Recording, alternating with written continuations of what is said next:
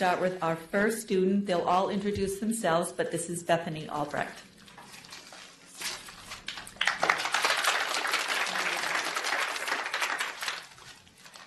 Good afternoon. Can everybody hear me? Yes. Awesome. Thank you. So I'm Bethany Albrecht. I'm one of the CNL Masters of Nursing students at Colby, Sawyer.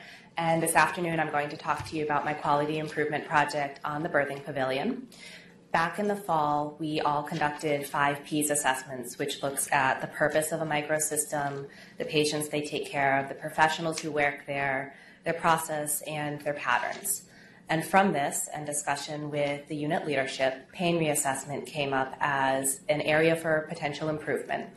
They had identified that a few years ago they had been doing really well with their pain reassessment.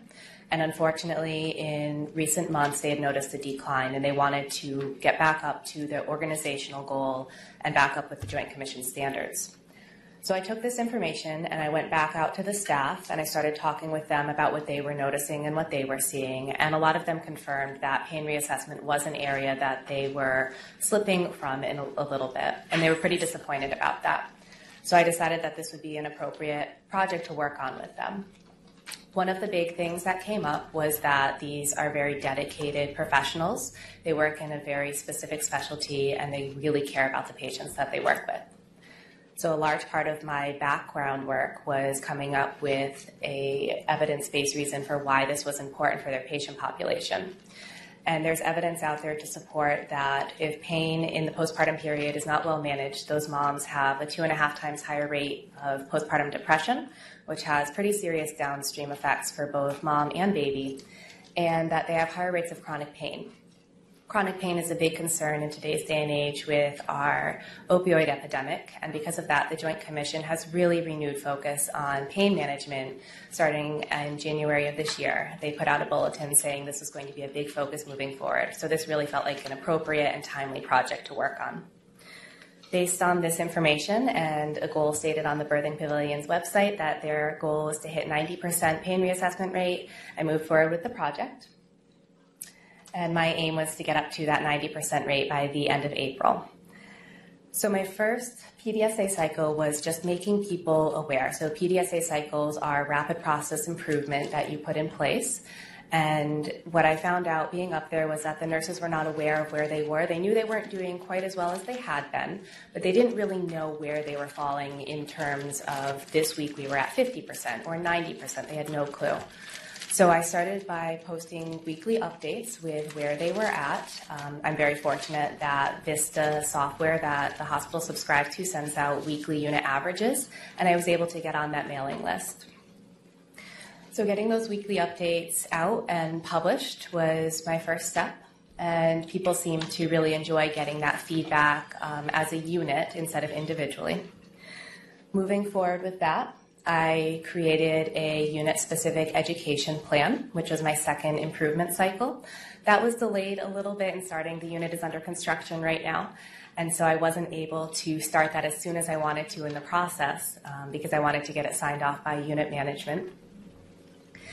But that is up and running now, and that's going really well. So the education specifically focuses on the needs specific to their patient population, which cite the evidence about the postpartum depression, the chronic pain, and the Joint Commission's expectations moving forward. It also focuses on the tools that are already in place in our electronic medical record. We're really fortunate that EDH has a lot of tools that make it really easy and quick to reassess pain, and they have reminders that are already in place. A lot of the nurses knew about 1 or 2 of them, but not all of them. So I pulled all of this together into a PowerPoint, and at this time I'm currently working on doing individualized education with every staff member on the unit regarding the tools that are already in place in the electronic medical record. And that's being very well received. A lot of people are thankful to know that there's quicker ways to go through and document their pain reassessment, because what I've heard pretty consistently is that the pain reassessment is happening on a very regular basis. It's just not finding its way into the medical record. So with my second PDSA cycle being a little bit delayed, I'm probably not going to get to my third PDSA cycle, which was to provide individualized feedback. But I've been able to pull together a spreadsheet for the unit nurse manager, which I've already passed on to her. And after my education is complete, she's planning on taking that back to staff and providing them that feedback. So there is a plan to continue this work even after my time as a student on the Birthing Pavilion has come to a close.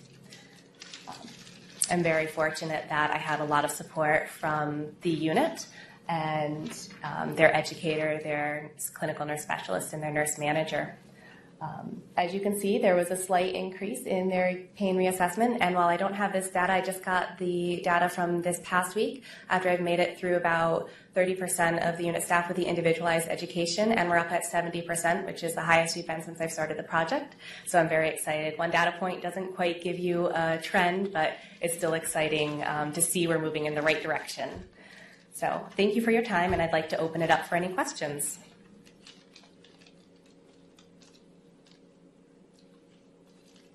Yes. What among your findings maybe could generalize to some of our other clinical areas? Thank you. So the question was, what could be generalized to other clinical areas? I think from the background information I've done, the research that I found, it specifies a lot about how this is a big goal for the Joint Commission moving forward. And so I think that looking ahead, this is going to be really important for every clinical area to focus on. One of the biggest things was the literature supports that both individualized education and the Hawthorne effect, essentially making people aware of where you are the two best ways to increase pain reassessment. So I'm planning on taking that back to my home unit that I work on. Yes. Can you speak a little bit to the barriers you encountered for the nursing staff to do their pain assessment and kind of some of the things which I think are awesome that you kind of identified, making the numbers probably lower than they should be. Can you just speak a little bit to that? Absolutely. So the question is some of the barriers with the nursing staff and how those were addressed. So one of the biggest barriers that I encountered was pain reassessment documentation is viewed as a low priority task. A lot of the focus is on the patient care and staying at the bedside, and on this unit specifically, a lot of education, teaching mom how to breastfeed.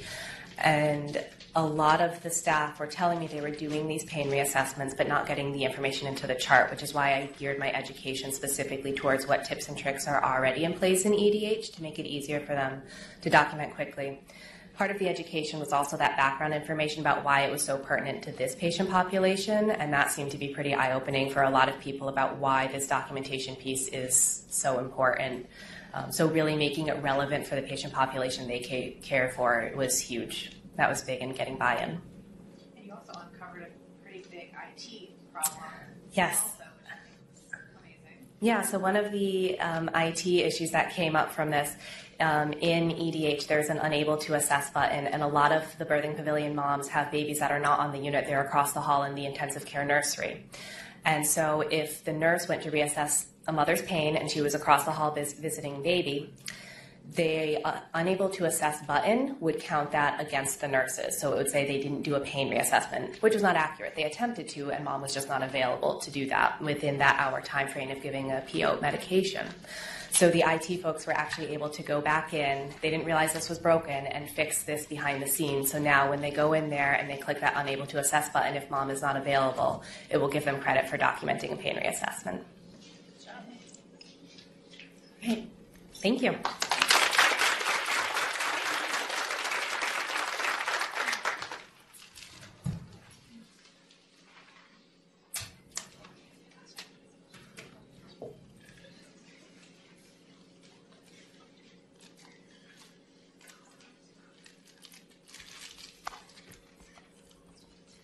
Can anyone hear me? Everyone can hear me? Yes. Yeah. I'm a little bit of a walker, so.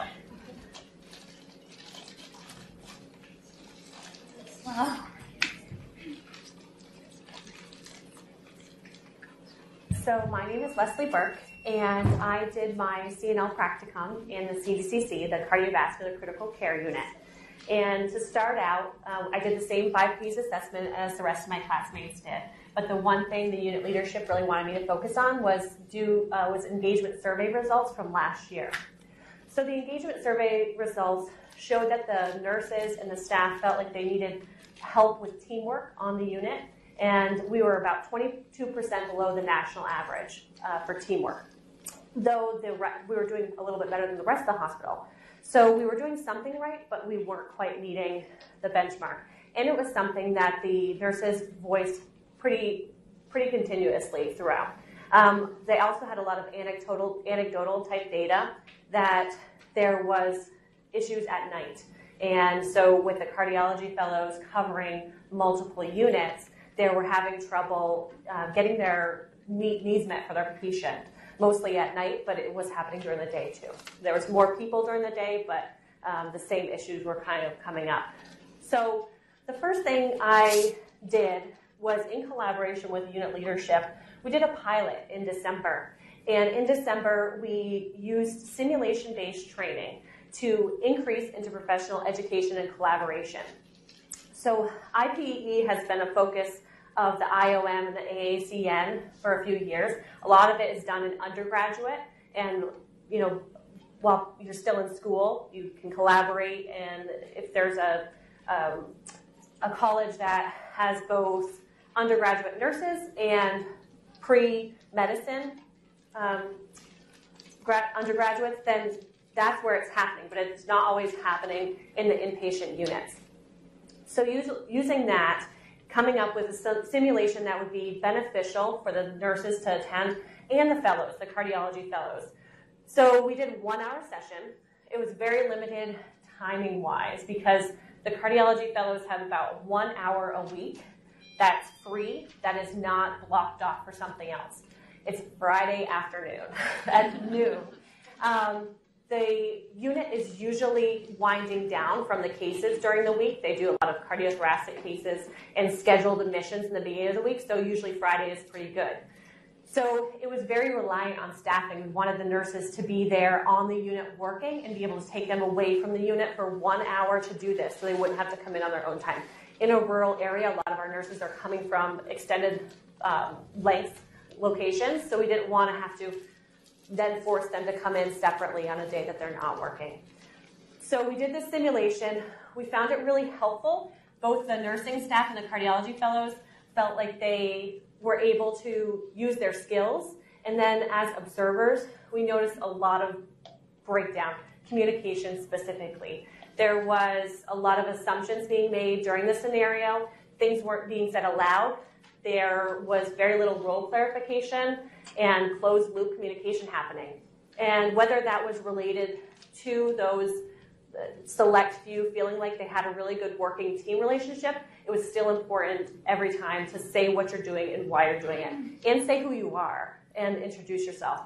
So that went well, and after that, we then did a readiness for interprofessional learning survey. And this survey was just going to give us an idea of whether both the physician colleagues and the nursing colleagues felt like it was important. It was something that we needed to do. If I had results that said they didn't feel like it was important, I had a big barrier to jump. But I got lucky. Everyone felt like it was important and felt like it was worth their time, both in physicians and nurses, though I only had 15 respondents, which is fairly low, considering there's about 40 nurses and 13 fellows. Then I decided to do some lunch and learns, and I did 3 with the CVCC nurses and 1 with the cardiology fellows. I met with each group. I had about half of the cardiology fellows show up to the lunch and learn, and we talked about what interprofessional education looks like and what our plan for it was going to be. And then I opened the room up to see if they had ever participated in interprofessional education before. 1 out of about the 7 even knew what it was and had participated in it. And this was because their college was associated with a nursing school. So then we went on to meet with the CVCC nurses, and it was really interesting to hear their feedback about where the breakdowns were happening. It was mostly at night. It was about communication. It had to do with both technology and skill level of the fellows and whether or not they knew the fellow or they knew their previous experience. The first session was unsuccessful, related to acuity on the unit, and whether or not nobody basically said, I'm definitely going to be there. That was the problem. So that was one of our limitations. We had to cancel that. So I was a little disappointed, but then I used unit leadership and got some more buy-in and went directly to the nurses. They identified a handful of nurses that they thought would be willing to help with this, and our first one is going to happen on Friday. So cross my fingers. And then I also went to the Cardiology Fellows, one of their conferences, and physically asked them for participation. It's a little bit harder to say no when you're in person. So after that, we'll follow up with a survey, the Interprofessional Collaboration Communication Attainment Survey. And the only limitation with that is it's a self-reported survey, but it'll at least give us a jumping off point for further work. Sustainability of this work is going to be hopefully continued and really interesting. Utilizing simulation training with the nurses and the cardiology fellows going forward on a skills day would be the ideal. So the nurses are coming in anyway for their skills day, and the last hour would be team training with the cardiology fellows. There are a couple balancing measures we're going to watch. We're going to, of course, make sure that our hack rates don't increase with this new initiative. We're going to watch our code blue activations if they're up or down. And then we're going to just kind of follow qualitative data based on feedback we get from the nurses and the fellows. I'd like to open it up if anyone has any questions.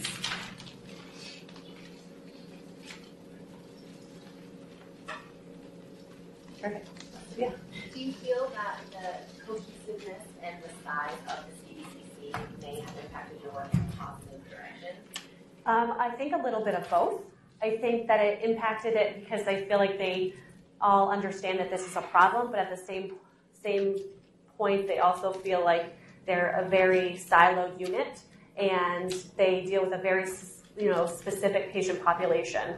And the CT surgery and the cardiology silos work very independently. And I think they have an idea of what the CT surgery silo is, and that works really well. But they have this, we don't really know where to go with the cardiology silo and whether or not, we can kind of jump that fence a little bit. Thank you. Thank you.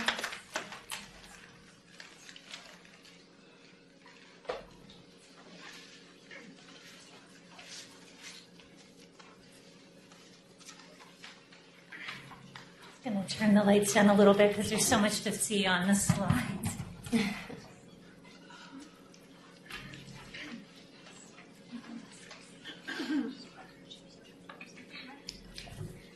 Can everybody hear me okay up top? Yeah, awesome. So my name is Katie Derrick. I completed my quality improvement project in the emergency department here at Dartmouth-Hitchcock. And so I'm going to talk to you guys a little bit about that project work between last semester and this semester. So some background on the work. What we identified as a leadership team in the emergency department as an area for potential needs improvement was standardization of patient handoff in the emergency department. It was identified by our leadership team as something that they were hoping to work on in the few coming months, as well as identified feedback from accepting units that there's an area and potentially some knowledge gap in what information should be pertinent to include in a patient report. So background on this, communication breakdown is the root cause of sentinel events reported to the Joint Commission and contributes to 2/3 of all medical errors.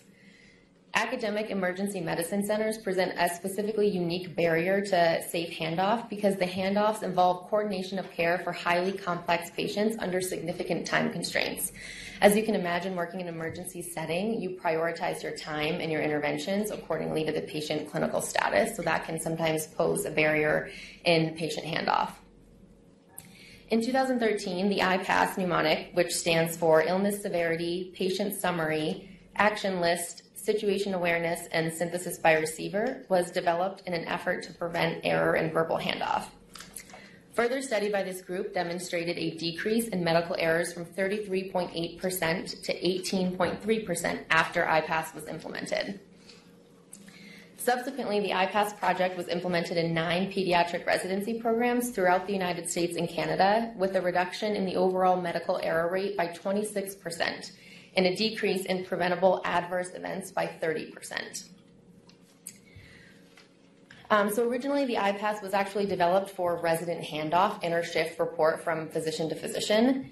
And there's limited research on IPASS utilization in nursing, which was part of the reason I was prompted to utilize this tool to see if it, in fact, could be tailored specifically to nursing handoff as well. For this project, ED to PICU transfers were identified for the initial implementation phase due to the project lead, myself, also acting as a pediatric ICU safety champion. Working 3 clinical shifts a week full-time on that unit made it really easy to collaborate between the 2 departments. The intent of identifying one unit was to assure quality with a small test of change before rolling it out to all patient handoffs. This is really important in quality improvement work because you want to identify any potential barriers and potential adverse outcomes before rolling it out to a really large population of patients. The project's specific aim was to increase the frequency with which the 5 key components of safe handoff in the IPASS mnemonic are included during nursing report in the Dartmouth-Hitchcock Emergency Department to 90% by May 5th. So listed here, you guys can see on the left-hand side there is the IPASS and the expected content. So illness severity, identifying the patient's clinical condition as either stable, watcher, or unstable. The patient summary would include events leading up to the admission, their course in the emergency department, assessment, and plan moving forward. The action list is a to-do list for the accepting RN, things that may not have gotten done during the emergency department visit. Situation awareness and contingency planning, know what's going on and plan for what might happen. Something familiar to all of us who work in a critical care or emergency setting is to plan for the worst but hope for the best. Preparation is always key with these patient populations. And synthesis by receiver, the opportunity for the accepting RN to summarize what was heard and the opportunity to ask follow-up questions.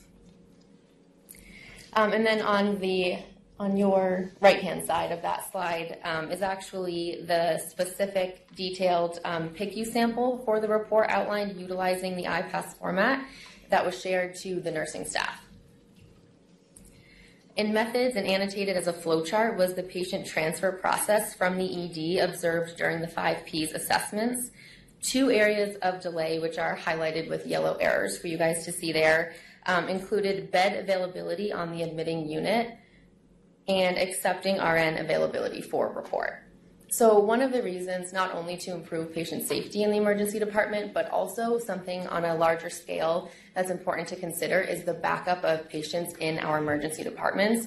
Those are really designed for our high acuity, fast-paced patients who we want to move through quickly and safely. And what was happening was beds not becoming available and RNs not being available to accept report was delaying patient movement from the emergency department and causing a backup in those areas.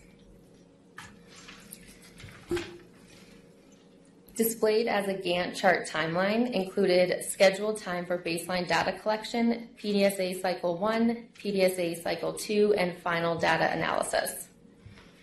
PDSA cycle 1 included displayed information about IPASS and how and why it's used in practice, utilizing PowerPoint presentation, which was disseminated to the ED staff via their existing educational initiative platform in the emergency department, which is actually a screen in their staff lounge. So every month, the educator in the ED will present a topic of interest to the staff and display it on the screen in their staff lounge. PDSA Cycle 1 data was collected and recording using the same methods as the baseline data collection. And the baseline data collection consisted of report observation, specifically percent inclusion of the IPASS mnemonic components. PDSA Cycle 2, as you can tell from the Gantt timeline, has not yet been completed related to a limitation, which was project timeline. So our overall results, inclusion criteria of the key components of IPASS mnemonic increased after PDSA cycle 1 and is displayed here as a bar graph. So the bar graph on the left-hand side, you can tell has smaller percent inclusions than the right-hand side. A staff survey also identified the most significant barrier to giving report as accepting RN availability, which is consistent with our previous microsystem assessment findings.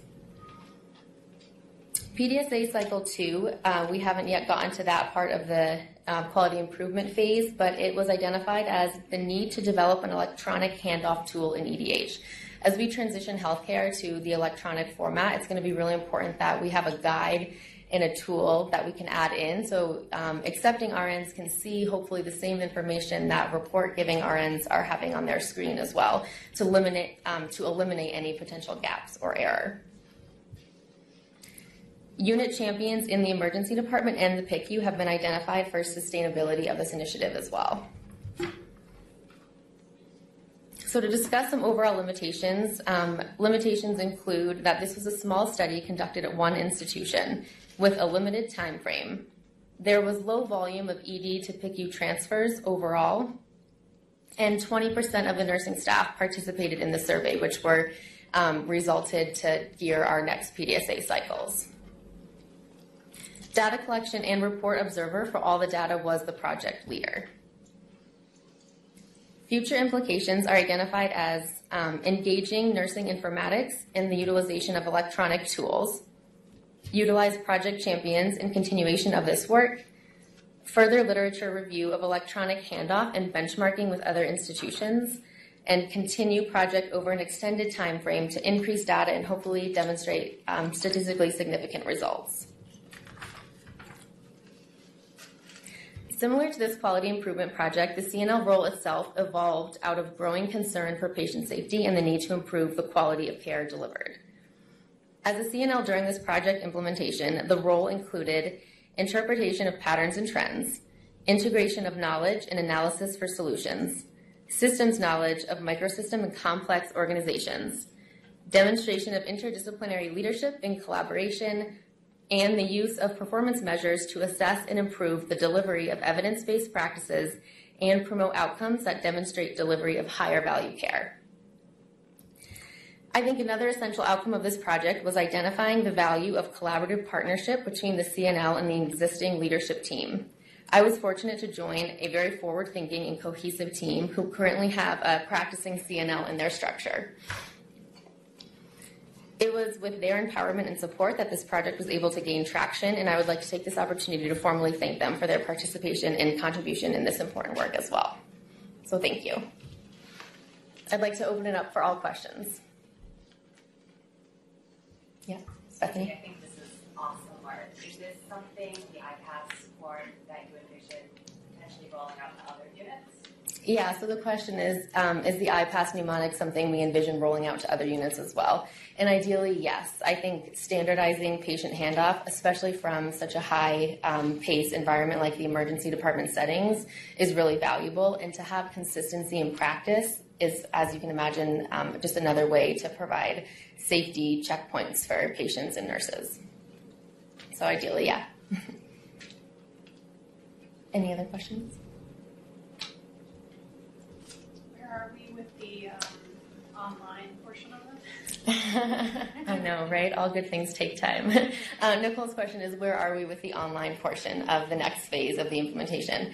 And I have worked with nursing informatics who specializes in the emergency department setting. And we are through the literature review process with that. There's actually a limited amount of research in nursing education right now specifically related to a handoff tool in EDH.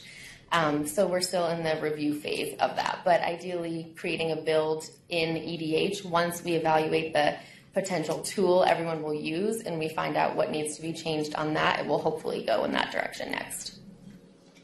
Yeah. How do you anticipate training all the nurses to do this kind of handoff? Is it so different? Yeah, so the question is, how do you anticipate training all of the nurses in this type of handoff process? So with a staff as large as the emergency department, it is challenging to get everybody aware of the new quality improvement initiatives.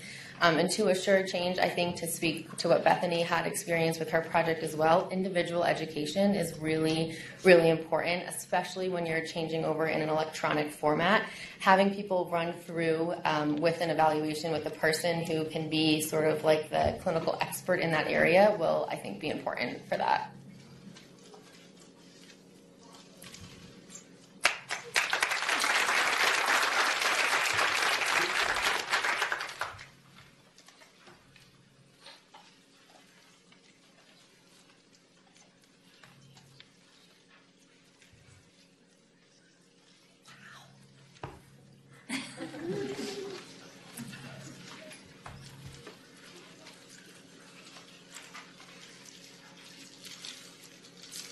Can you all hear me up there?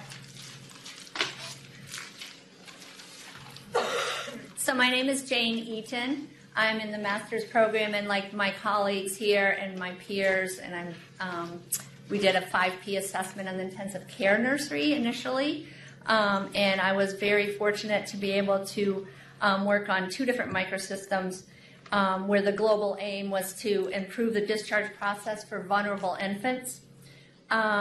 So I had the opportunity to work with the nurses in the intensive care nursery on improving discharge education, and then we, in typical CNL fashion, sometimes have to back up and look at things more of an upstream fashion. And so we went into the prenatal side, and I'm sorry, I'm using like the we here, but I had a wonderful opportunity to work with the Department of OBGYN on this project, which encompassed the development and implementation of a plan of safe care for all babies substance exposed who were born at Dartmouth before they're discharged.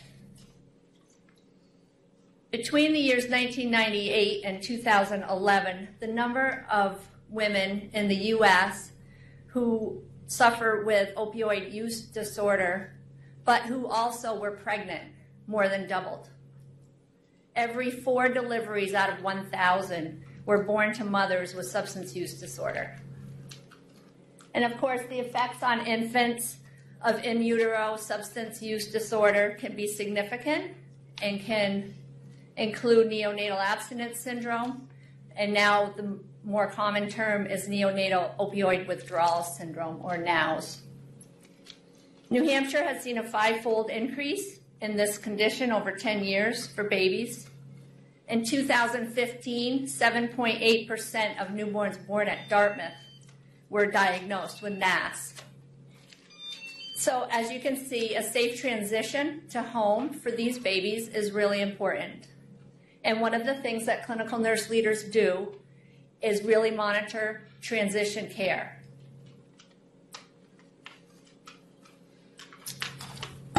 Currently in New Hampshire, there is pending legislation which will require all babies, 100% of infants, have a plan of safe care before being discharged from the hospital if they are substance exposed.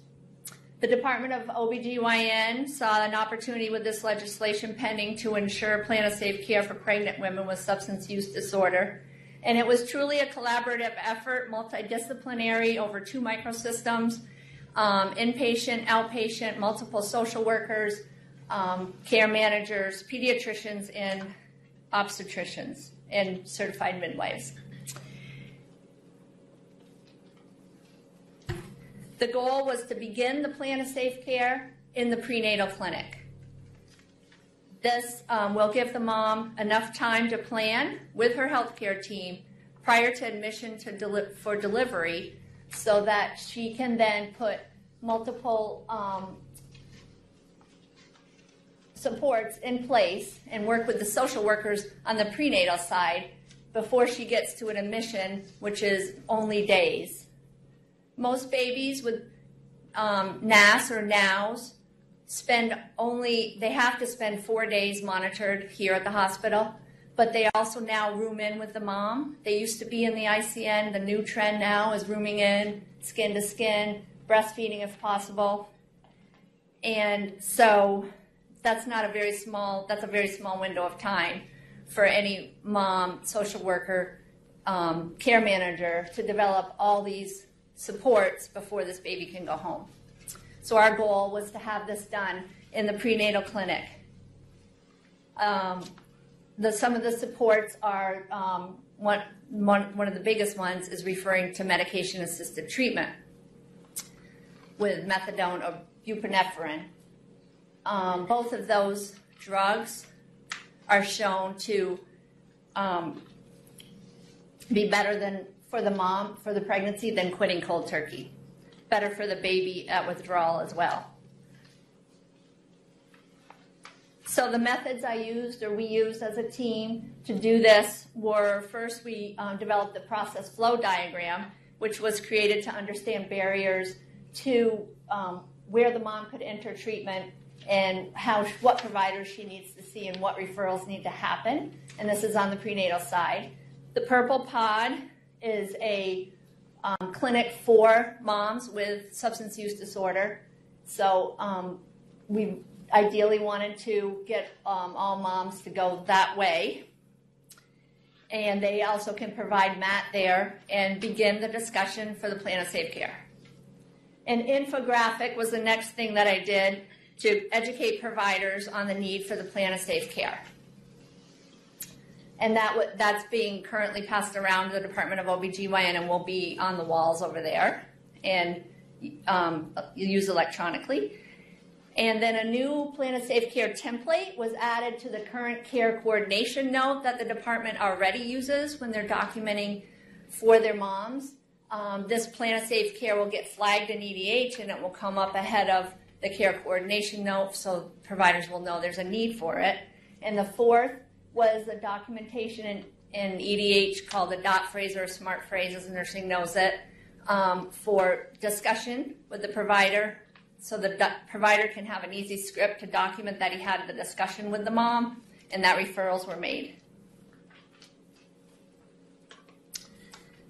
So the nursing implications for this are, number one, trust is a huge factor for moms with substance use disorder. They're very reticent to report their substance use, first of all for shame and stigma, but most importantly for fear that DCYF will be involved, child protective custody might be involved, which is not the case for a plan of safe care, but moms have a huge trust issue. So the potential for providers to not understand the plan of safe care, and there was a lot of confusion about it,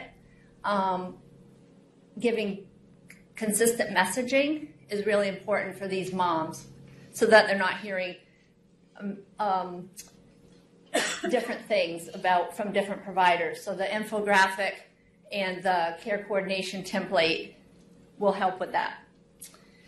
And as I said, implementing this in the prenatal clinic will foster trust with the moms and the healthcare providers and increase her confidence in being able to provide safe care for her baby. And further work is ongoing is the creation of a phone app where moms can store their data for the plan of safe care, because as you can imagine, over a 9-month period, a lot of things may change for her. So that's current work that's ongoing. So that's it. Is there any questions? I thank you very much.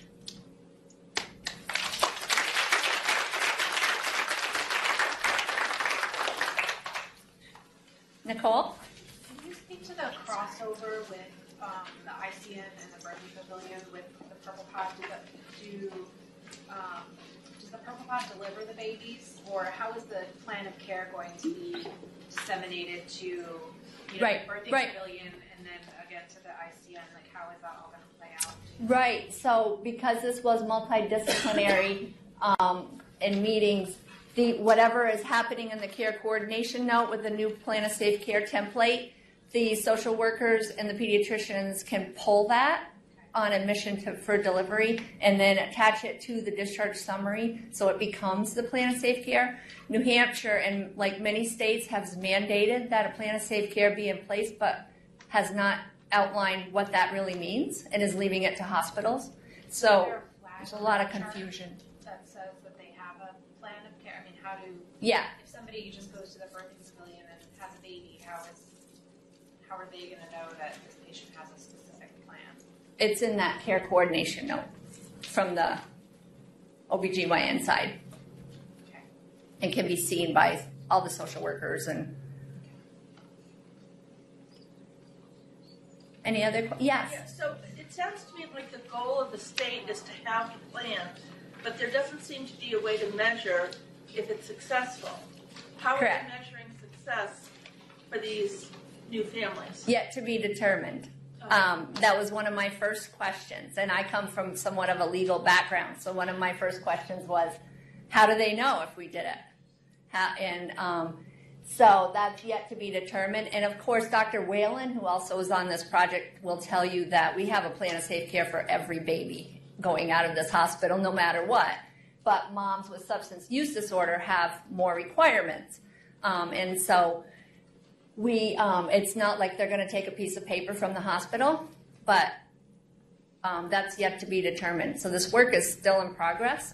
It's actually in 2003 was mandated from the Child Protection Treatment Act and has been ongoing work since about 2015 with our Department of OBGYN. And so I stepped into it mid-semester, and we were able to accomplish quite a bit of work in 4 weeks.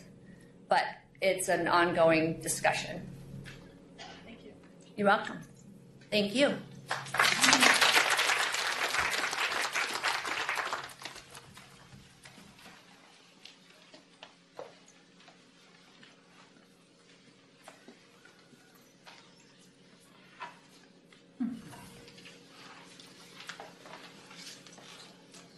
Can everyone hear me up there? Yeah? Good.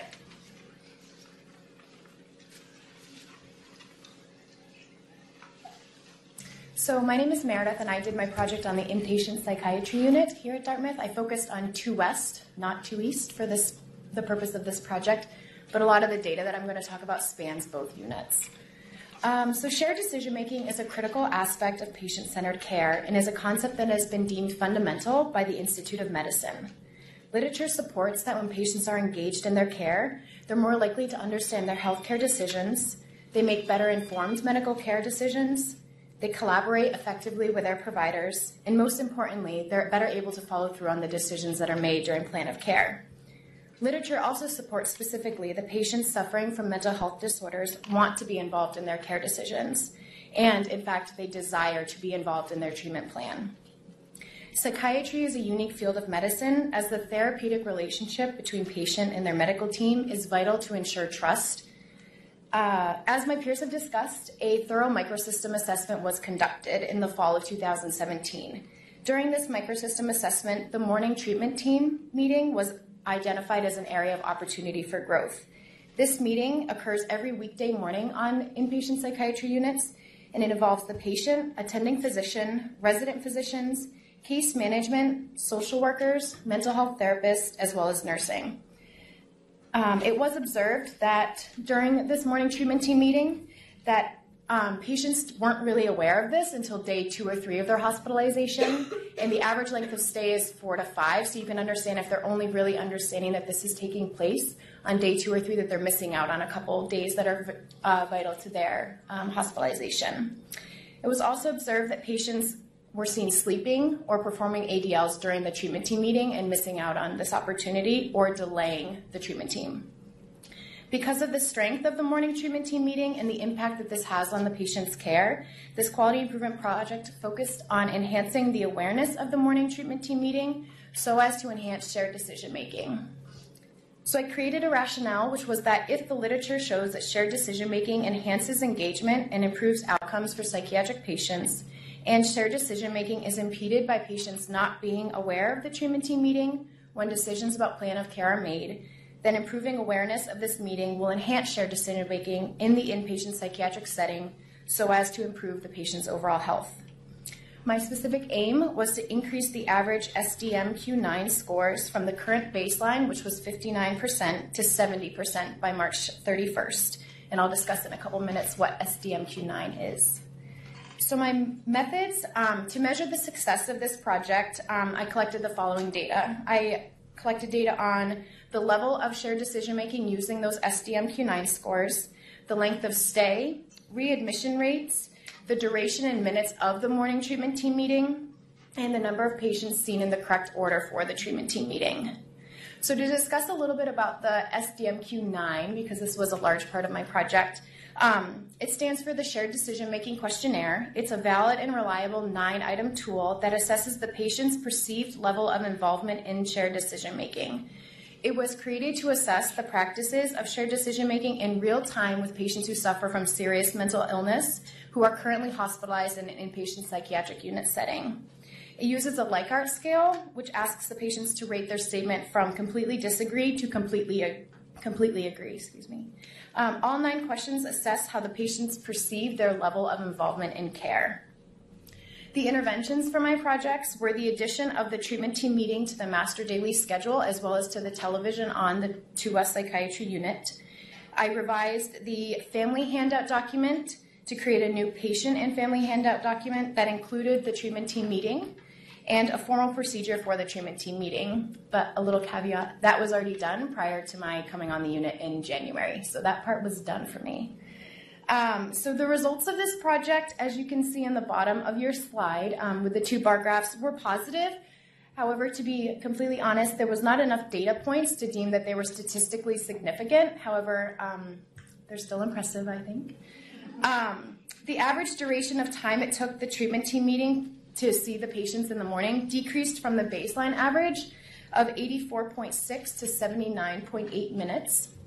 And the SDMQ-9 scores increased from a baseline average of 61% to 72% by the end of PDSA 2. But more importantly, and I'm not sure that you can really see it very well, but over here on the screen is the qualitative data that was collected throughout the interventions. Patients reacted really positively to knowing about the treatment team meeting, and I'll kind of highlight a couple of the quotes that were heard. One patient was heard saying, "I like to know what is expected of me while in the hospital. I've been hospitalized a lot and each place is different." And then another patient was heard saying, "Part of what I'm working on is creating a daily routine. I like the television schedule so I know what I need to do. It's helping me get to recovery." And then to speak to the other data points that I was measuring, the data pertaining to length of stay in the end wasn't appropriate. There was one patient that was kind of an outlier of stay, and I couldn't get the data abstractor to kind of take that data out. So the data was really skewed and was no longer applicable. And the data pertaining to readmission rates was unavailable at the time that I created this poster. I think they come out on a quarterly basis, so I was unable to get those. And then data regarding whether or not the patients were seen in the correct order didn't end up being relevant to this project, so I chose not to include them either. So this project was overall successful both from a quality improvement data analytic perspective as well as an academic perspective. I learned a great deal on implementing quality improvement in real time. I learned that it's not always what we have it look like on paper, which was really great to learn. For example, I had to kind of change mid-cycle. We had a patient safety issue, and I had to no longer use the television schedule. So we kind of had to just kind of go with the flow and make changes as they came. Some ideas for future projects to continue to enhance shared decision-making in the inpatient setting would be the use of decision aids, including the patient's support system in their decisions regarding care, creating a daily routine that includes specific sleep-wake times for the patients, and further data can be collected on the use of sleep aids and whether or not those impact the patient being awake and ready in the morning. So to speak to the role of the CNL, this project focused obviously on the role of the CNL pretty strongly. A strong foundation in improvement science, research, and population health was demonstrated.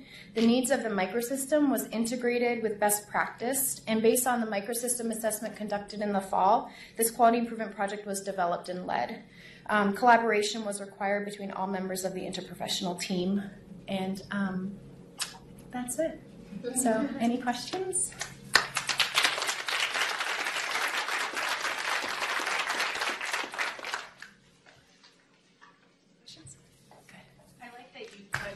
Qualitative data into. Yeah. I think as all of the students here have learned, it's not always about the numbers, but really highlighting that on your presentation and just being able to say, made a difference for these patients is really important. Yeah, and I think especially in psychiatry, so much of the qualitative data is really much more reflective than the quantitative data. So, yes. Did you have any qualitative data from the staff? The question is, did I have any qualitative data from the staff? I think staff really appreciated me being there. I think one of the things that I discuss in the paper that I'm writing as a limitation is my presence being there, I think, may have skewed the data a little bit because I was bringing awareness to it. But staff felt like it was an extra person to go and get the patients and make them aware of the morning treatment team meeting, and they appreciated the fact that they didn't have to, in the morning, when they're passing meds and getting their documentation done, they didn't have to go and find their patient when it was their turn. A couple staff members also discussed when they were admitting a patient and they would go over the new patient family handout, that the patients would turn it over and that they appreciated knowing they could have the discussion with them then, that if there was any questions that the team would see them the next day, and it was kind of their way of, continuing that care and not having to kind of get the doctor to answer all the questions at that time. Thank you. Absolutely highlighted the role of the CNL on that unit and let staff be aware of that. Thank you. Yes.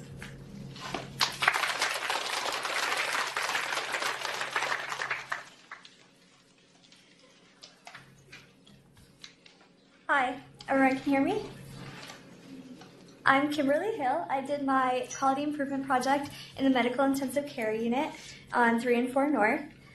So I'm going to talk a little bit about the background. The literature review, along with my 5P assessment, shows that communication barriers are found to be a primary contributing factor to adverse events in healthcare. So it's a leading cause of errors. High acuity environments cause many challenges to interdisciplinary rounding.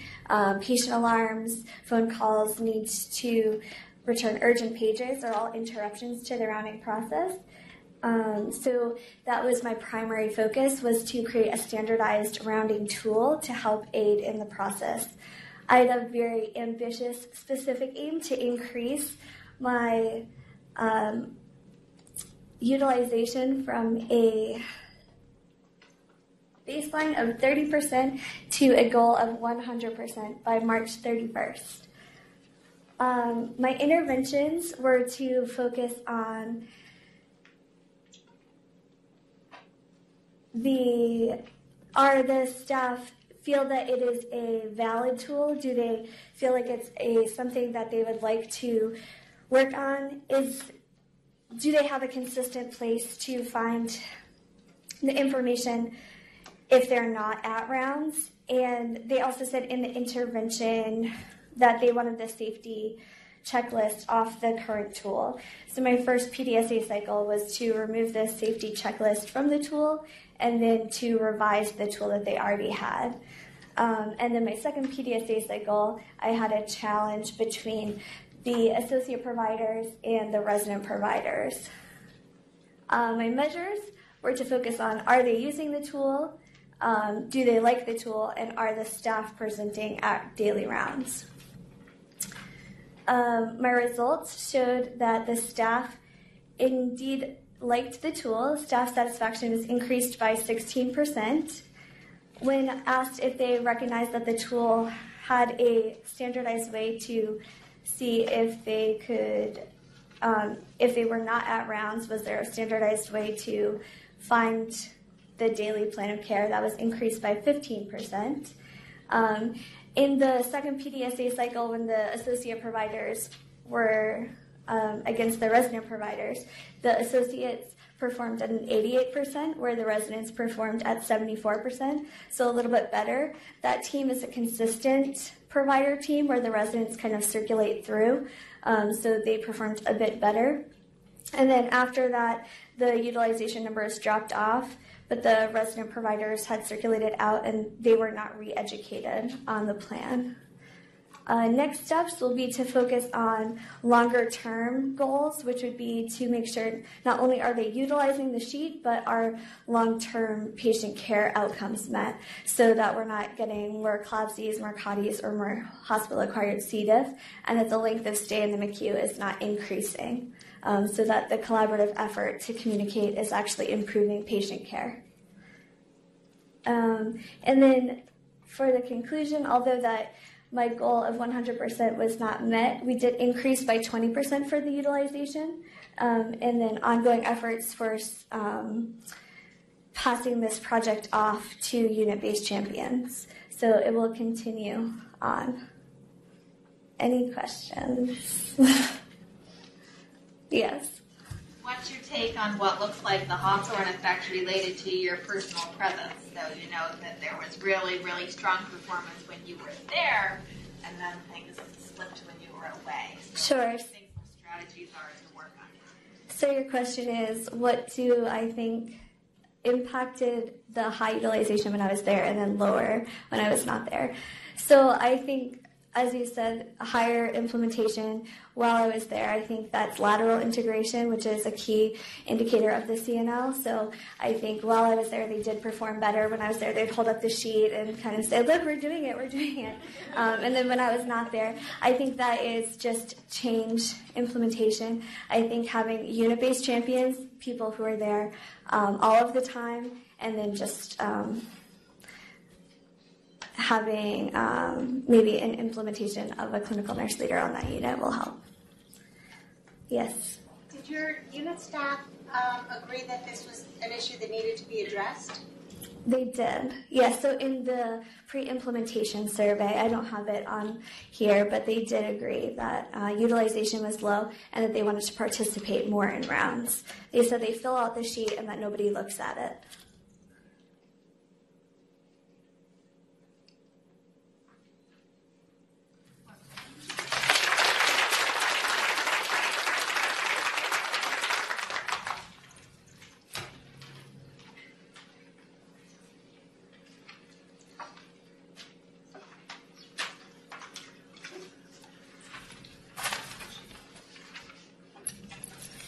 All right, I'll start even though it's loading. So I'm Indy. I did my, that's okay. I did my clinical across the hall from the SICU in the intermediate special care unit, which is, I come from a background of being an intensive care nurse, so where we do rounds very well in comparison to some of the other floors, which I'm now observing as a house supervisor. So when I got there and was doing my observations last fall, I was surprised to see that the collaboration between the physicians or providers and the nursing just really wasn't there. So when I did a pre-survey with this group of nurses, they identified that there was very poor collaboration, that they weren't being heard by the physicians and the providers, and that they would really like to have work done on this. So we've talked about the Joint Commission stating, in 2013 that 60% of sentinel events are actually related to these communication failures. So I'm not going to focus too much on that. However, interdisciplinary rounding and interdisciplinary collaboration has been linked to positive patient outcomes. So the purpose of my project was to improve and standardize collaboration within the intermediate special care unit, the ISCU, so that we could improve not just patient outcomes, but also the nursing and provider satisfaction. So my goal was to increase plan of care discussions by 10% and to decrease pages. One of the big things in the ISCU is that they serve every service in the hospital. So unlike neuro or unlike 3 West, where they service mostly ortho, the ISCU has everything. So they have so many professions coming in and out of their unit that it can be very difficult with the rotations in an academic facility to kind of be able to know each individual person and to be able to collaborate and kind of on a well-known basis. They can be at times aliens to their unit, especially if they're brand new. So I used validated tools, the nurse-physician collaboration scale and the Jefferson scale of attitudes towards collaboration to survey actually both providers and nurses. When I did this, the nurse-provider collaboration scale surveyed how people felt about current collaboration practices, which, interestingly, physicians thought they were doing a pretty good job. The surgical residents were like, we do a pretty good job at collaborating with nurses. Well, nurses were on the opposite end of the spectrum saying, we don't feel like collaboration is done very well here in this unit. So, but what was funny was with the Jefferson's Attitudes, which assesses the attitudes towards collaboration, both physicians and nurses believed that collaboration was very important, and they were very close on that scale. That is not up on this poster because I couldn't fit it, but it's there. So the other thing I did was during this time, I had created a tool. It was a 3-question survey that the primary nurse would fill out on their surgical patients every day. The first question asked whether or not a plan of care discussion occurred. They circled yes or no. The second one was a Likert scale rating of how well they understood the plan of care discussion. 0 being they didn't discuss it at all, 1 being clear as mud, and 5 being crystal clear. And the third one was a qualitative data assessing factors that prevented those plan of care discussions from occurring. And the second part of it was the paging tracker, because evidence stated that if you are discussing plan of cares and communication is well done, then you will have a decrease in paging. So I was like, oh, that's a good thing for surgical residents because they're in the OR and maybe they'll actually participate. So when I did my PDSA 1, I went to or as Carrie Rosenkrantz likes to say, I commandeered her journal club. And I went and educated the surgical providers on this. And they agreed that, it's not always well done. So we started with a rounding checklist. Unfortunately, this first PDSA was a total flop because it wasn't that they needed a rounding checklist, but both nursing and providers actually needed a change in culture. So when I say that, it wasn't that they needed tools to help them have these discussions. They needed to be able to feel empowered to either go up to a physician or for physicians to then be like, oh, this is an expectation of my job that I touch base with the nursing staff. So that was really important. So my second PDSA was actually utilizing myself as well as a couple project champions to kind of identify places within their rounds that it was a good time to either pull the nurse in or for then the provider to approach the nurse about the plan of care. And the third PDSA, which was recommended by the residents, was that, so what happens if we really can't find the nurse? So the unique thing about the ISCU is that they have 3 nurses in the morning during surgical rounds. There are the charge nurses in an assignment, so it makes it very difficult to be able to cover one another to participate in rounds. So their residents were really making a strong suggestion that there be some sort of way that they can communicate goals, like they do in the ICU, if they are unable to reach the nurse. So we are currently in the process of utilizing the treatment team sticky notes, which is actually not a permanent part of EDH or the patient's chart. It can be time-stamped, so you know that it's a valid tool that can be used, and most people know how to use it. So the surgical director was going to assess the residents' comfort with this and the knowledge gaps of using this tool so that we could eventually roll out using that if the nurses, during the time when there's only 3 of them there, are either at a study or a test, would be able to still put the plan of care within so that the nurses could see it. So after all of this work, I did have a 45% increase in the plan of care discussions.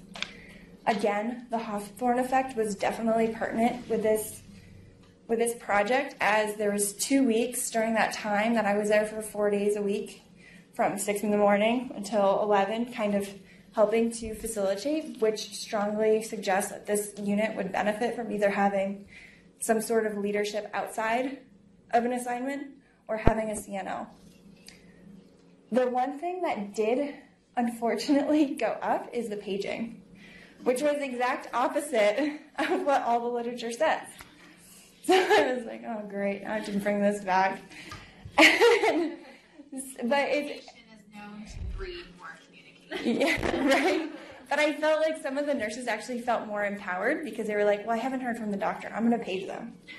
And so it was fine. I was like, I think that is a good use of a page. If you haven't heard from somebody by 1 o'clock, it's probably a good time to page the doctor. I also did a modified post survey using the nurse physician provider collaboration scale. And there was a slight improvement in the feelings towards collaboration during these few weeks that I was there on the unit. The other thing that I would like to do is like 12 to 18 months down the road, kind of look at these patient quality indicators and see how much improvement there was, especially with this unit not having windows to the outside, that length of stay within the unit, where the expectation is that patients won't stay there for more than a couple days, that it's really important to like make sure that we are discussing plan of cares to get these patients out of the unit so that they don't get delirious or, there's just so many things that you can benefit from a window, depressed. Otherwise, I had great leadership and buy-in from key stakeholders. I think it would be beneficial not to just use nursing project champions, but to also use resident project champions, especially those that are also going to be here with the influx of new residents in July. And the limitations were the time constraints of the academic calendar, only being there mostly 2 days a week without this, which I was there more. And the fact that the project champions are in assignments. Any questions? Yes. Yeah, this sounds like a great project. I wasn't clear, were the nurses also able to use the yellow stickies in the chart, or was it mainly a one-way communication from the MD to the nurse? Right, so this PDSA has not been rolled out yet because we're still in the process. Carrie was going to be talking to the residents last week about this. But the hope is that there would be some sort of communication. It's too bad that we have the old pagers where there isn't two-way communication. Unfortunately, that's a much larger system issue than what I can really, as a CNL and a microsystem in an academic calendar, target. But yes, hopefully, there will be development of that at some point. Yeah. Is there a problem with communication of plan of care in the day-to-day notes? That just seems like something that should be a part of it. Right. So the issue that I found out when I commandeered that journal club is that residents' notes are signed off by attendings, and Dr. Martin actually pointed out, because that was brought up, that he oftentimes won't sign those notes until 8, 9 o'clock at night. So they're not you can't actually see them. So that was the issue as to why there has to be those plan of care discussions, because they're not officially published until the attending signs it off. So the plan of care isn't official when the resident signs it? Correct. It's only when the attending signs it? Right. Yeah, they have to be co-signed. I think that once we get a CNL on every single unit in this hospital, we just need to come up with some communication plan that is across the board the same way, so that, especially in areas like this where, and in the ED too, you can't have a communication plan with one service. It's multiple services, and then it's different on every single unit, and I think you guys are doing a great job at, discovering this and bringing light to it. But it would be neat to have a CNL on each unit and roll out at a hospital-wide plan that physicians and nurses kind of all agreed on for every unit, for every patient. Yeah. Every time. Every time.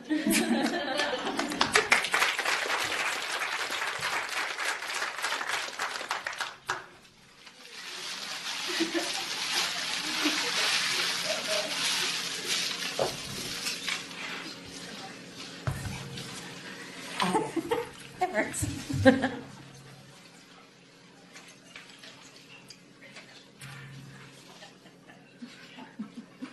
I guess while we're waiting, I can introduce myself. Hi, I'm Erica Leonard, and I'm a clinical nurse leader student who did my practicum on 2 and 3 East medical specialties. And so, just like my classmates, I did a microsystem assessment last semester on the unit. And then afterwards, I met with the nurse manager, Nicole Parks, and we reviewed the results. So we found that an area that had a need for improvement was the utilization of indwelling urethral catheters and reducing CAUTI. So why is this important? Hospital-acquired urinary tract infections account for 40% of hospital-acquired infections, and 80% of these infections are related to the utilization of indwelling urethral catheters. Increases in CAUTI are associated with increased morbidity, increased hospital length of stay, and increased healthcare cost. The interventions that have shown to be effective in preventing CAUTI are early removal of the catheters, insertion prevention, and nurse-driven catheter removal protocols. So once I completed my literature review, I decided I was going to focus my education for staff surrounding the nurse-driven indwelling catheter removal order at DH. The timeline for our project was January of 2018 to April of 2018. So starting from my methods, I created a pre-intervention survey to determine what the nursing knowledge and comfort level was with placing the removal order. And then, coincidentally, January staff meetings, I was able to share the results with the staff. So the results from that first pre-survey were kind of what I thought.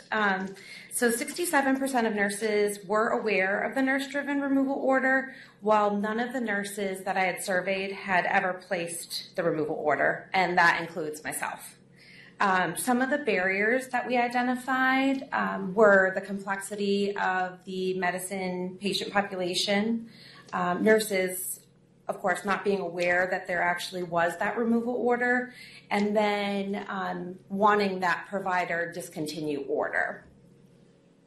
So for my first PDSA cycle, I created a urethral catheter policy and procedure reference tool. So that was kind of my own way of pulling, there's 4 or 5 different policies related to the indwelling catheter, get it all on one paper and bring that out to staff. And I highlighted the nurse-driven removal order. So I also created in the 2 East conference room a prevention education board.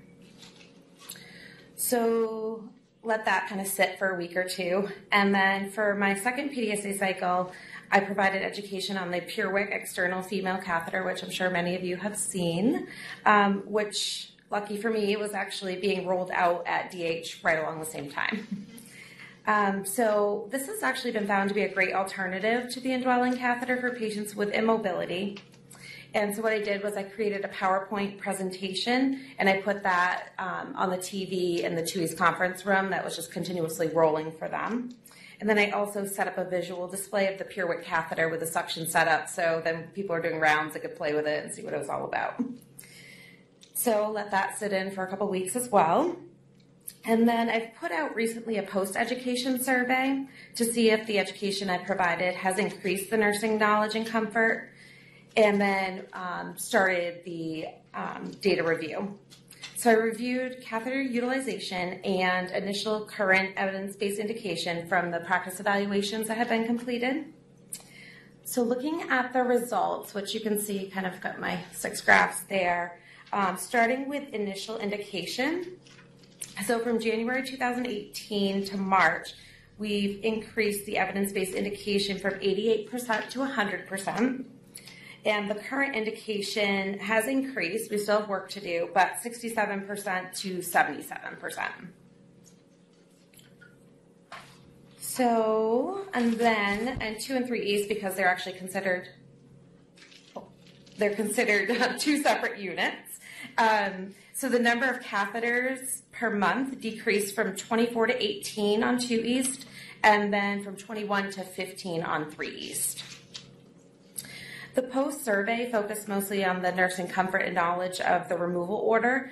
And so you can see down at the bottom, 93% of the nurses now were aware of the protocol, and 3 nurses had even placed the catheter removal order. There continues to be work done in addressing the barriers, and really encouraging the communication between nursing and providers is the essential piece. Also, I just wanted to mention, after reviewing the incidence of CAUTIs with infection prevention, there had been 3 CAUTIs identified in June to December of 2017, and currently there's only been 1 identified from January 2018 to April 2018. Nursing on the units has been doing an excellent job reviewing the evidence-based indications and advocating for alternate methods to manage the urination in the complex medical patients. So, as part of my sustainability plan, I identified a new infection prevention safety champion. One of the nurses on the unit was really engaged with what I was doing, really interested. So she is now going to join Infection Prevention Safety Champion and participate in the CAUTI rounding. She's going to work on completing CAUTI practice evaluations and attend the monthly Infection Prevention Safety Champion meetings. And this work has definitely been supported by the 2 and 3 East nursing leadership team and their staff. So the role of the CNL would continue to support nursing, advocate for patients, provide education on evidence-based practice, and improve patient safety and outcomes. I'd like to conclude with acknowledging lots of people, the 2 and 3 East Nursing Leadership Team, Nicole Parks, Anna Skelton, Sarah Chin, Michelle Charest Morgan, and Krishna Flanders. Also the 2 and 3 East Inpatient Nurses and Licensed Nursing Assistants, Van Wilmot, the nurse educator, Alyssa Olson from Infection Prevention, and my preceptors, instructors, Kathy Rodriguez, Lori Nolan Kelly, Nicole Torrey, and Deb Hastings. So thank you very much. Any questions? Erica, I'm impressed that you have a plan for sustainability with the safety champions, because as you know, number one, we're students, and it's so important to continue that work, and it's really encouraging to see that you're working on it. I'm really excited as well because they did not actually currently have an infection prevention safety champion. So to have somebody that's willing to continue this work, it's really exciting. I'd like to draw attention to the fact that Erica's project, perhaps more than others, because she did, timing was key, has demonstrated some actual outcome, measurable results on this unit that are really quite impressive for a student in 1 semester. So, well done. Thank you very much.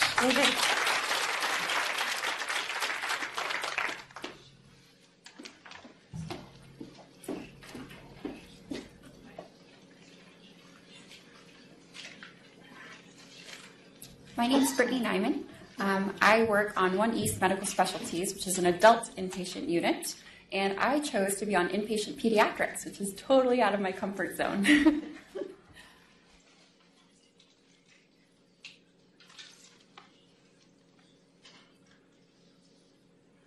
All right. So suicide is a serious public health issue. Suicide is the 3rd leading cause of death for 10 to 14-year-olds and the 2nd leading cause of death for 15 to 24-year-olds, just in the United States. In 2016, 59 10 to 14-year-olds and 706 15 to 24-year-olds died by suicide in the Northeast. At DHMC, we saw 91 pediatric patients over 111 ED visits just in 2017, just a little alarming. And patients often, when they're contemplating suicide, do not present saying that I want to kill myself. It's, I have a stomach ache.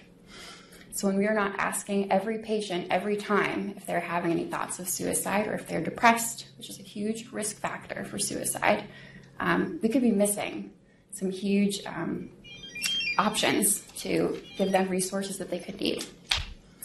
Nurses are in a very unique position where they can screen for suicide and depression. Current policy here at DHMC doesn't support that we screen every patient. We're only required to screen patients that present with a behavioral diagnosis. So we're missing that kiddo with a bellyache. Nurses currently screen using the Admission Navigator tool, which is non-pediatric specific. And the tool only populates for those that are 13 and older, which doesn't align with the American Pediatric Association's recommendation of screening at 10 and up every year.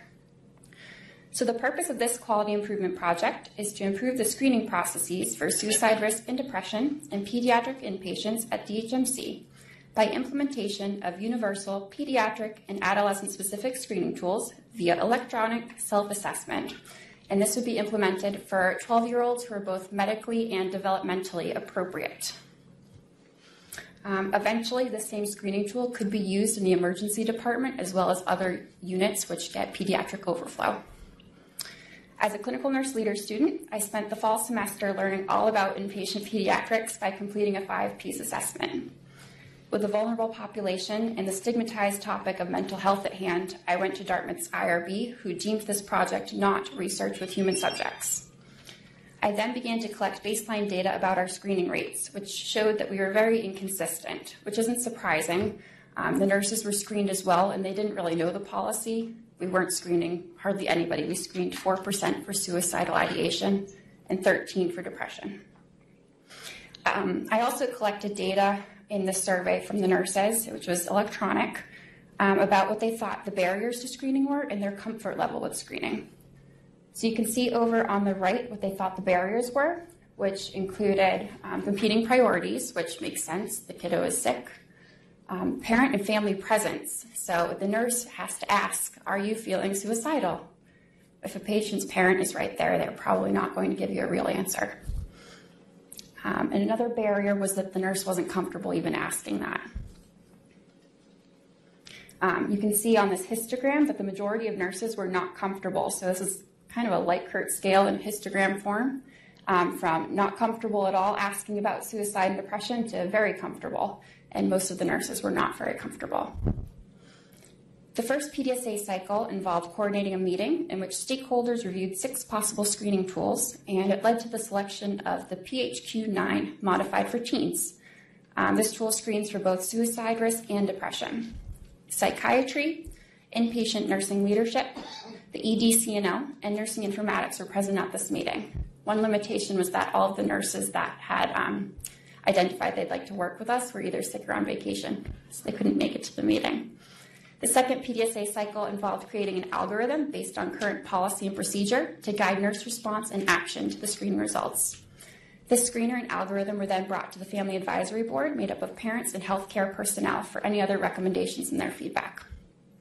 PDSA Cycle 3 is currently underway, and it's a pilot of this PHQ-9 modified tool and the algorithm on paper. There are probably going to be other PDSA cycles as we revise this paper form. Paper tends to get lost. This folder has been moved a lot. We've currently only screened 1 kiddo out of many more than that. And electronic screening won't be able to begin until at least July because it wasn't in the budget at all. So we weren't able to obtain a license for the electronic application that would allow for screening results to populate from an iPad or a tablet right into Epic. And that won't be able to happen until July. But a grant application was submitted for funding for electronic tablets, so I got some experience with grant writing, which is very eye-opening. You can see the measures that I hoped to collect, but with the delay in my project, I don't have too much data other than we've screened 1 kiddo. Other limitations included the merger of pediatrics and PICU. So pediatrics is up on the 5th floor now. PICU had been on the 3rd floor. Nursing staff is more focused on finding where their respiratory equipment is than finding this folder to screen their kiddos, which is totally understandable. My limited time on the unit and my own discomfort just being in such a different environment have been huge limitations. And all of the questions in this screening tool have been validated as a part of a larger tool, the PHQ for adolescents, but not necessarily validated in this short form. However, our outpatient clinic uses it as well. Many primary care clinics use it as well. So we decided to go with that, so we're comparing the same tool. I've also learned the importance of identifying your champions early and making sure that they're truly interested in the project and not other things. The importance of trialing your data collection plan. I went from an Excel spreadsheet, discovered REDCap, made a survey in there, and just getting my measures to really align has been challenging. I've also learned the impact on other microsystems, the mesosystem, and the macrosystem, as my project will most likely impact the ED and other units when the electronic screening is fully implemented. The clinical nurse specialist has been incredibly instrumental in this project, and she'll definitely be helpful in sustaining, as in she is already there every day and a reminder to people that it's important to screen our kiddos. The CNL would be another person that could be there day after day and get more comfortable in the environment because they're there day after day to make sure that we're improving our patient outcomes and reinforcing the importance of mental health, which a huge stigma is still surrounding that. Any questions? Yeah. I don't have, it's a comment. We've talked about this a lot while you've been doing this, and I'm very impressed with the amount of work that you've done, that you've talked to the Family Advisory Board, that you did all of these things, because there's a huge stigma attached to it. So as someone that has a child, a young child, I appreciate this for the future too, because it's important.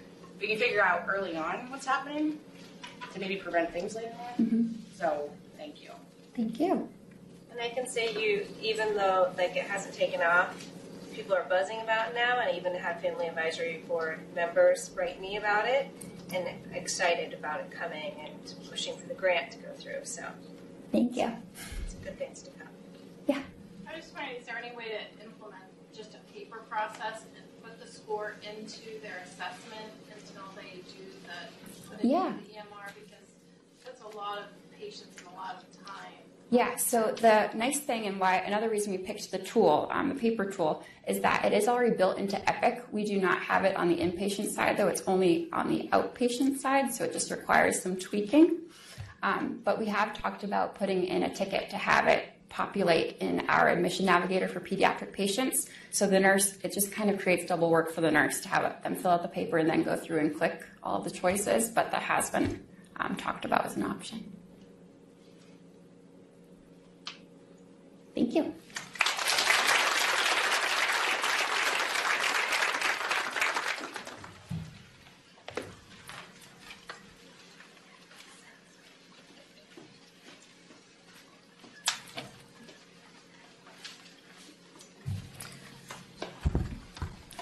So my name is Jenna Parsons. Am I too close? Okay. And I did my project on 2 West inpatient surgery, but that also involved being on the PACU as well. And the purpose of my project is kind of similar to that of Katie's, and it's to improve communication handoff and patient flow between the PACU and 2 West. So like everyone else, I performed a microsystem assessment on 2 West, and this allowed me to get to know more about the environment, the patients, the staff, and the processes of care. And one of the things that I looked at was the Nurse Satisfaction Engagement Survey, which showed that 50% of 2 West nurses felt that communication was optimal between the units. And this led me to the topic of communication. And in reviewing the literature, the Joint Commission revealed that in a study of 3,800 patient adverse events, they found that 65% of the cases were due to miscommunication, and half of those happened during transfer handoff. So studies have also showed that inefficient patient flow is linked to a delay in patient care, increased costs, and decreased patient and staff satisfaction.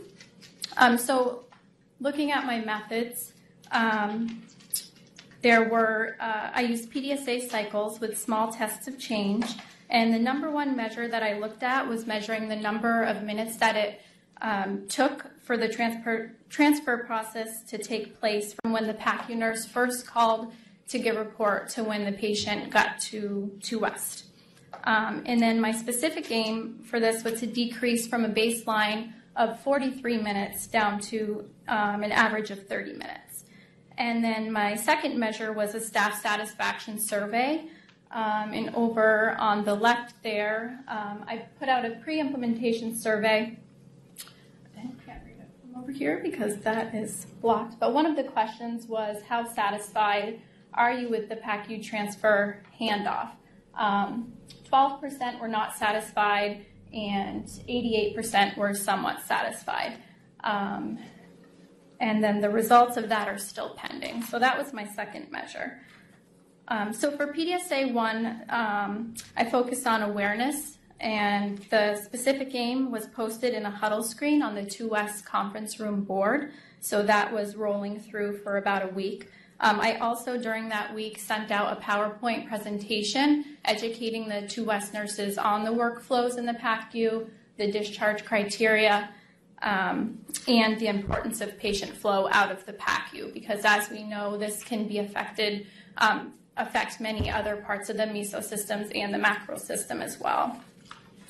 PDSA cycle 2, I trialed a report pull system. So right now, it's more of a push system. The PACU nurses are calling out to the units to give report. So we tried having the 2S nurses call PACU for a report once that bed was pended. That didn't work out very well, only because beds currently right now are being pended even before the PACU patients are ready for discharge. PDSA cycle 3, we trialed a standardized report tool being tubed from the PACU to 2 and that is shown up here, figure 4. And this is a tool that was already, some of the PACU nurses are already using, and I took this back to 2S and spoke with some of the nurses and had a few points added of important information. So what they did was when the patient was ready for discharge, they tubed this through the system. The 2S nurse would get the report, and then they would call the PACU nurse to let them know that it was there. And then that was a time for them to exchange any other information or get any questions answered. And so looking at the results, you can see here in my X chart, the baseline data is the blue line, and then the red data that's circled there, that is about a week after starting PDSA cycle 1. So just spreading awareness and education around the importance of patient flow, you see that we had improvement there. Okay. And then when I added the data from PDSA cycles 2 and 3, we saw that the goal did, in fact, we did meet the goal of 30 minutes. On here, I said that I was unable to meet the specific aim of 30 minutes, but that was before adding the rest of the data. So I'm currently working on a sustainability plan to keep the work moving forward, and this involved identifying safety champions from both units and bringing them together in a collaborative work group. And this was with an idea of promoting a sense of team between the different units. Oftentimes we all work in our different silos on all the units, and we don't get chances to build relationships. And so what happened out of this is I got some themes that we got out of it. The top one was building trust. We started out the meeting talking about different patient stories that we felt really impacted the patient experience, as well as understanding workflows. We talked about how we could enhance communication and really start to develop relationships. And the feedback from this was actually really good feedback. So some of the feedback, they said it allowed each unit's representatives to express frustration in the system, which leads to mutual understanding and respect for unique challenges each of us face. So that was one of the PACU nurses. 2 nurse, anytime people in different positions, roles, learn about other people's workflow, it is helpful. I think it would be a great idea to continue this practice.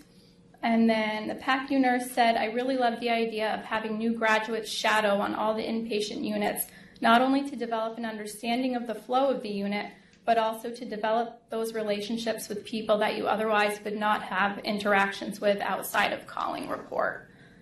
And then 2S nurse says, since the meeting, I feel my attitude towards the PACU and getting report has changed for the better. So moving forward for nursing practice, these are topics that should be spread to all of the surgical units so that we can hopefully start to break away from our different silos and really build these relationships so that we can really have a sense that we're all on the same team and provide patient-centered care, as well as hopefully increase patient and staff satisfaction and efficiency in patient flow, which will have an impact on the whole organization. So my recommendations for continued work are to trial a bedside report between PACU and the surgical units. I think that that will help to foster more of a relationship. One thing that I learned was that a lot of the nurses on 2S had never been to the PACU and don't realize that it's a big open room. It's really not a place for a patient to stay and to heal. So moving them out when they're ready is very important.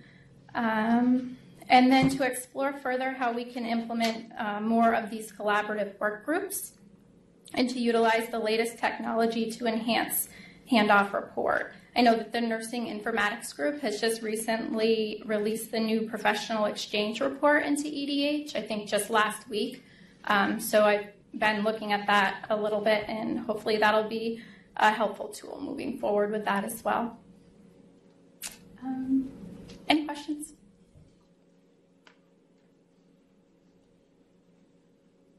Okay.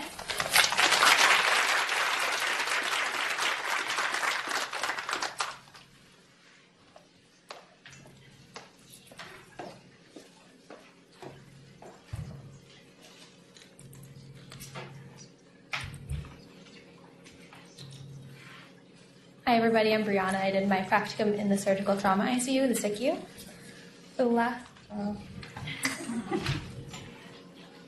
I'll wait. Can you hear me? Can everybody hear me? So last fall, during my microsystem analysis of the SICU, I identified early progressive mobility as an area for improvement. Early progressive mobility is getting the patient up and moving as soon as medically appropriate to help improve patient outcomes. It is part of a larger evidence-based bundle known as the ICU Liberation Bundle or the 8th REF Bundle, and it helps decrease ICU delirium. Up to 80% of all intubated patients will develop ICU delirium, and this has significant impacts. It causes increased length of stay, increased risk for mortality, and increased cognitive dysfunction. It is also associated with 39% higher ICU costs and 31% higher hospital costs. The effects of ICU delirium can continue after discharge, so these are the patients who have difficulty finding a parked car, following a simple recipe, and returning to work. The SICU Practice Area Council also identified this as a significant issue around the same time, so I partnered up with a PAC, Practice Area Council, team and worked with PAC co-chairs Matt Thompson and Robert Button very closely as equal partners in this project. We also worked closely with respiratory therapy, physical therapy, and occupational therapy. Early progressive mobility was actually implemented in the ICUs in 2015, but it was never a sustained culture, so Matt and Robert were essential to getting staff buy-in at the grassroots level in the SICU. We used plan, do, study, act cycles to implement our interventions. The first cycle was a pre-PDSA cycle that allowed us to collect baseline data. Some highlights from our pre-implementation survey were about 49% of staff were unaware of the current EPM protocol that was at Dartmouth. All who took the survey identified that EPM had good effects for the patients, but about 32% of staff felt some discomfort with performing it. During our implementation phase, we focused on mobility rounding and staff education. Mobility rounding was new to the ICU and just began about a little over a month ago, March 5th. And it occurs every day, Monday through Friday at 8:15, and it is led by PT and OT. They meet with a clinical bedside nurse to discuss RASS, which is sedation agitation score, CAM, which is a confusion delirium score, and safety precautions per an expert consensus, and then also the current activity order. They use this information to develop an activity goal for the day. The goal for rounding is to take about 1 minute per patient to ensure efficiency. The SICU has 18 beds, so the maximum amount of time we'd want to take is between 20 and 30 minutes based on travel time. During our trial period of mock rounds, we were finding that it was taking sometimes over 90 minutes, and this is where the education came into play. As nursing staff became more familiar with the process and the protocol, the process was much faster. Some positives for mobility rounding are that the nurses have increased comfort with using the protocol and identifying activity levels. They're familiar with the RASS score and safety precautions, and mobility rounds is a good time to plan for anticipated therapy, whether in the morning or in the afternoon. Some difficulty occurred with RN availability because it's a busy time for the nurses as they start their day, and it also occurs at the same time as the physician team rounds. An area for improvement is the CAM scoring. We're finding that CAM scores are not being performed regularly, and sometimes there is some guessing around the score. Also, some nurses are not familiar with their patient's current activity order when we are rounding. Staff education occurred during mandatory staff meetings for the month of March. Staff watched a video about the complications of ICU delirium, and they learned that EPM is medicine during a presentation from our local EPM expert, Guy Wilson, who works in the SICU and was part of the initial EPM project in 2015. And then also they participated in a live skills mobility session with members from PT and OT, so Mo from PT and Trisha from OT. Since the project is ongoing, we have not collected any post-implementation data yet. However, we anticipate a decreased length of stay, decreased ventilator days, increased interprofessional communication, and increased nurse comfort with performing early progressive mobility. A longitudinal goal that is outside the scope of this project, but will be affected as a result, is decreased ICU delirium rates in the ICU, in the SICU. So my recommendations moving forward would be to provide more education about the CAM process and its implications for patient care and patient outcomes, and then also to increase provider involvement in the process. And the SICU PAC is continuing this work, and they're working on the whole bundle. So I know that we'll continue to see great outcomes from these efforts. Any questions? Kathy? Did you have a time that you're anticipating to start to pull together a little bit of your outcome? Yeah, so I had a very detailed baseline and planning process, but related to reality, I think one of us mentioned it, our timelines didn't actually come to play. So I know that talking to Matt and Robert, that's something that we're looking at doing maybe at the end of April or in May. Yeah, it's really hard in that short Yes, period of yeah, time to for get the 3-month academic semester, yes. Any other questions?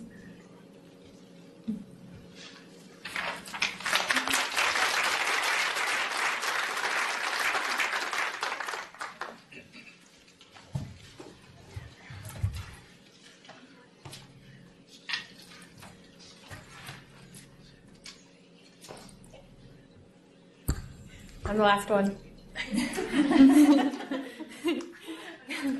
Good evening now, everyone.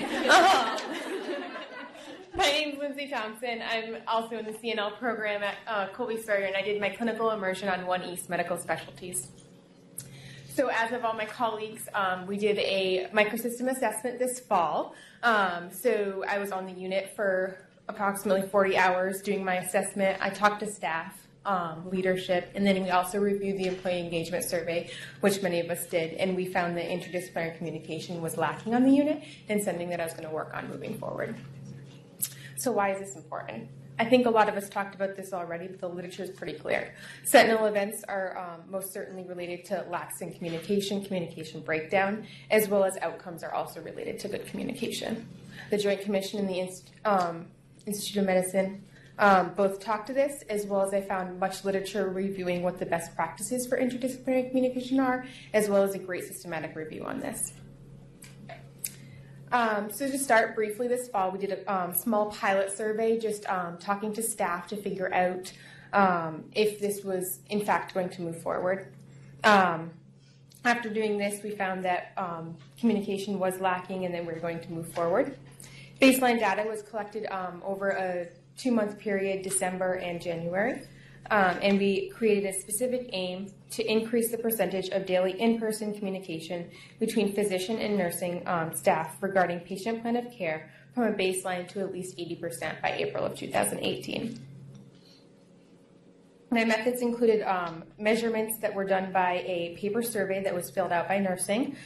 These measures included if rounding was occurring, if it was occurring before noon, if nurses understood the plan of care, if nursing was asked to participate in the plan of care discussion, who the primary team was taking care of the patients, and if there were any delays or additional nursing work that was added due to the lack of communication regarding the plan of care. So baseline data was collected on 152 patients, and we found that according to the nursing staff completing this survey, that rounding was occurring on 56% of patients, and that nursing felt that they were asked to participate only 28% of the time. So concluding this, I went along to start my PDSA studies, my Plan, Do, Study, Acts. My first one was just education. I really wanted to discuss the literature that I found regarding communication, its relation to sentinel events, and what good communication can lead to better patient outcomes, as well as dispersion of this baseline data of where we are and where we want to go moving forward. So I took this, also took this opportunity to discuss and gather feedback about what we should do moving forward next. So nursing staff and attending physicians were both given this information. I first sent out email information to nursing staff, as well as discussed it in huddles every morning, and discussed it with staff on the unit when I was on the unit. And then physician staff, we attended one of their meetings and discussed it in person with them as well. So post PDSA Cycle 1, I then shadowed a medical team on the unit for 3 separate days. There was a limited sample size of patients that they were caring for on 1ACE, but it gave me a better idea of what the barriers may have been from the nursing and physician perspectives. Sustainability of the project thus far was not able to be assessed during this time, so therefore we then moved on to our second PDSA cycle. So physicians also felt like it was sometimes nursing staff just wasn't available to be able to talk to them, so they really wanted a way to encourage and give the plan of care to nursing staff, so we implemented the Sorry We Missed You notes. So these notes were physician driven, and it's just simply for when they really can't find the nursing staff to be able to give them an update. So the notes were presented at staff meetings to the nursing staff the week of March 19th. These were mandatory, so all nursing staff were able to hear about this, and then they were introduced on the unit April 2nd. The other thing that we were working on kind of succinctly with this was a third PDSA cycle, which is so many new nurses were on the unit, as well as so many staff rotating through their residency, that a lot of the staff didn't know each other. So we presented the idea of doing nursing pictures that were going to be posted on the whiteboards outside of on each pod to be able to better identify who the members of the team were. So we presented this at a February PAC meeting, the Practice Area Council meeting. We obtained majority buy-in from the nursing staff, and after the March PAC meeting, we started to roll this out. So we are currently gathering pictures right now to implement this as well. So moving forward, and once all the pictures are collected, we will implement that as another intervention on the unit. But since my semester is coming to an end, there is a lot of lessons and limitations that I have learned to doing this. So some of the things include my academic calendar and my motivation and my drive to get all of this done. This is a much bigger project than me and the 3-month period that I'm in. So I need much more time to implement all of this. There's also many competing staff priorities. I did not anticipate the delays and the length of time it would take to get on meetings for attending physicians and that sort of thing, so that was a big delay of mine. The tool that I used to collect baseline data wasn't a validated tool, and I didn't use definitions on it, but I will use it through my post-implementation of PDSA Cycle 3 to gather information, so it will be consistent. So currently I'm working on sustainability of the project and what's to come in the future. I am bringing in my PAC members and my unit leadership, as well as hoping to get some champions on board as well. There's so much work to be done in this project, and there's so much more to come after I leave the unit. We don't have post-implementation data right now, but we do have a lot of feedback just by being on the unit and talking to the nursing staff. And I'm proud and excited to say that so many of the nurses are telling me that I approached the team today and I talked to the team today and I asked them what the plan of care was, which was much more different than 3 months ago. So I'm very hopeful that just the talk of this is really getting out there. I'd like to thank One East for allowing me to be on their unit for this past 3 months and participating in all of the management and supervisors and the nursing staff, as well as the physicians. And finally, I just really think that the adoption of the CNL role can really assist in the longevity of this project, as well as really look at the quality aspect of it and what quality indicators can be impacted and improved from us being there. Thank you. Any questions? Justine. Hi, it's not really a question, it's more of just kind of a comment. Mhm. On a more personal note, yesterday actually at work, I work on 1 East, I received my first sorry we missed you note. And what I can tell you though is truly, and just because the way that it went for the day, I was busy with another patient, so I was able to get this note. He had written down the attending, actually, the goals of care for the day, and I never once needed to page the team. I knew exactly what was going on, and we were able to meet those goals for that patient for that day. So that was amazing. So thank you.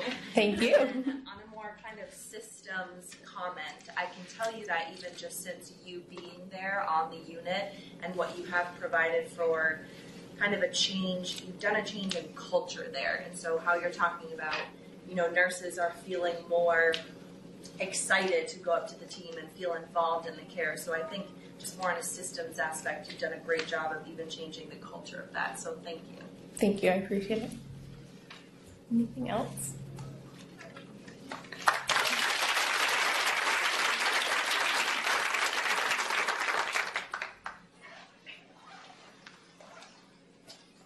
Just a couple final words. I neglected to thank, of course, we know Lori was a preceptor for the students, but also Nicole Torrey and Kathy Rodriguez helped bring. You just want to stand up and, okay, or don't, just raise your hand. They helped bring these to fruition. I think our goal in part was to showcase these fabulous students. You all did a fabulous job in doing that, and also to show what the role of the CNL can do here at Dartmouth-Hitchcock. We know there'll be some as we move into the next Fiscal year. fiscal year. Don't know how many, but there will be some. But wherever these 12 end up, I think they'll do justice to wherever you end up. And I think this group has done such amazing work. Thank you to our undergrads for being here too, and hope you're learning something about the role. The work that these young women have turned out is just a tribute to their dedication to the program and to their knowledge and grasp of the CNL role. So we're really, really proud of them. And how many days till graduation? How many hours? How many? 21? 24 days till graduation. So well done. And one more thing, you know that we had our CCNE accreditation site visit. We'll be getting, that was this spring, we'll be getting final word in October. The program will continue. So for those of you who are considering grad school, consider the master's program at Colby Sawyer. There'll be more information in the future. You see what a fabulous job these 12 have done. There's more to come. So stay tuned, and thank you all for coming.